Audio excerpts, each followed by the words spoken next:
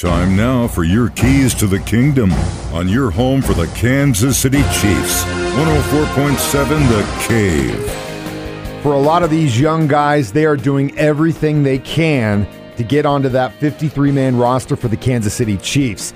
This includes DB Nazay Johnson. Here's what he had to say after rookie minicamp. It was a very humbling experience because, I started my career as a walk-on. And just to hear my name and my all dreams and aspirations came true, I'm just grateful for the Chiefs organization for giving me a chance to showcase my talent. It felt really good.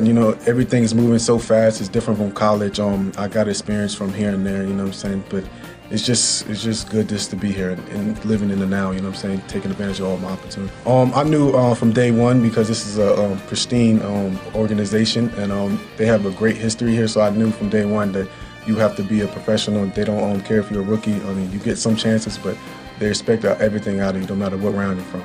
Those are your keys to the kingdom. Brought to you by Dr. Mark Melson, the doc that rocks. Now at Springview Dental Care. And your home for the Kansas City Chiefs, 104.7 The Cave.